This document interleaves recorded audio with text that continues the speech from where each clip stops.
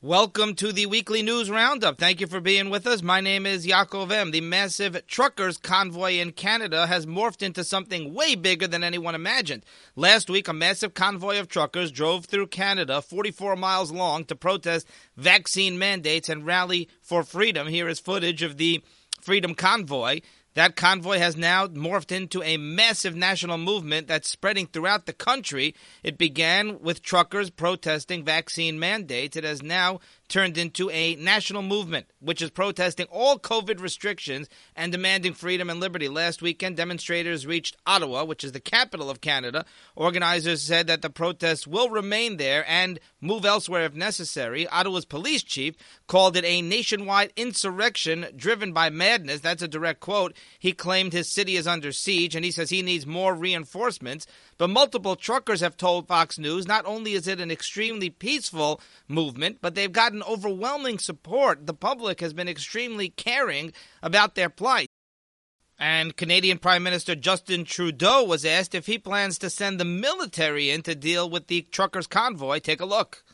One has to be very, very cautious before deploying military in situations engaging Canadians. It is not something that anyone should enter in lightly. But as of now, there have been no requests, and that is not in the cards right now. All right, we'll see how all this plays out. The Olympics have kicked off in Beijing, China. Now, China, didn't a global pandemic originate there? Don't they have this big lab in Wuhan with lots of coronaviruses, which is exactly in the area where the pandemic originated? Probably a coincidence. Anyway, U.S. athletes are not boycotting the Chinese Olympics. In fact, House Speaker Nancy Pelosi says that Team USA athletes should not anger the ruthless Chinese government by speaking out against their vicious human rights abuses. Take a look. I would say to our athletes, you're there to compete. Do not risk incurring the anger of the Chinese government because they are ruthless.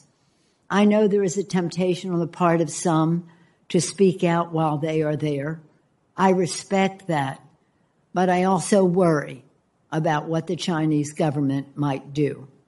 Crime around the country continues to surge out of control. Here is top Biden advisor Cedric Richmond on CNN. He was asked about the crime surge by Jake Tapper, who pointed out that the cities with record crime surges are run by Democrats. What a shock.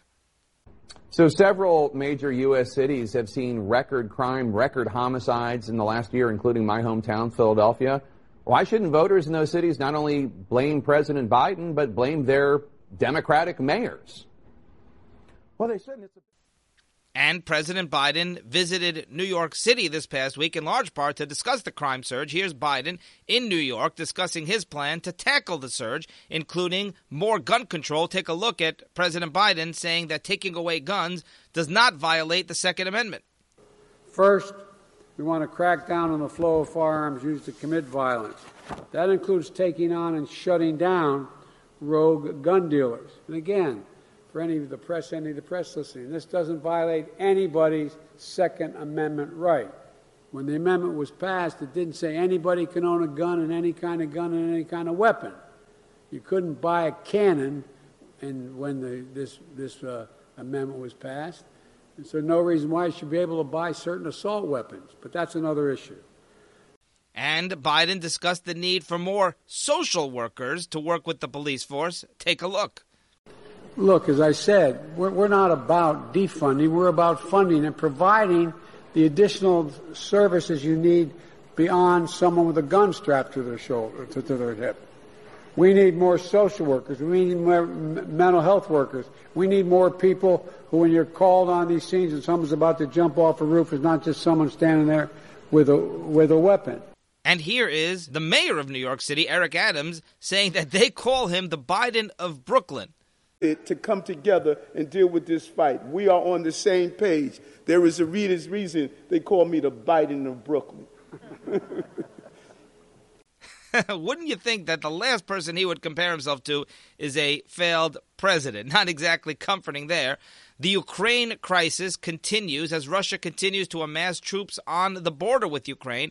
and threatened an incursion. In response, Biden has now sent 3,000 U.S. troops to Eastern Europe. Here is Pentagon spokesman John Kirby discussing that.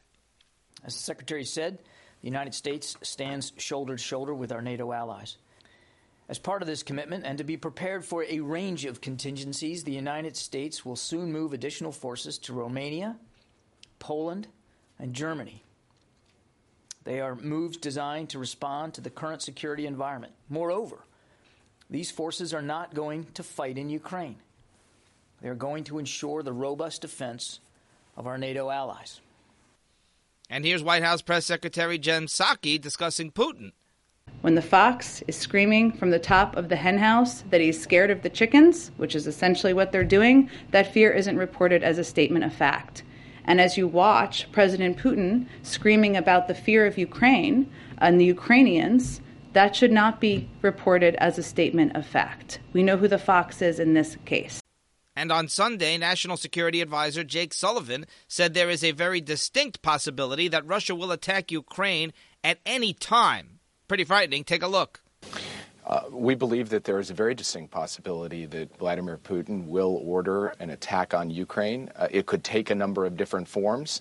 It could happen as soon as tomorrow, or it could take some weeks yet. Last week, we told you that President Trump pledged to pardon those people who have been imprisoned for breaching the Capitol on January 6th. Well, Senator Lindsey Graham, he blasted President Trump. Take a look. No, I don't want to send any signal that it was okay to defile the Capitol. There are other groups with causes that may want to go down the violent path that these people get pardoned. But isn't that a dangerous thing to say? Harris, yeah, well, I think it's inappropriate.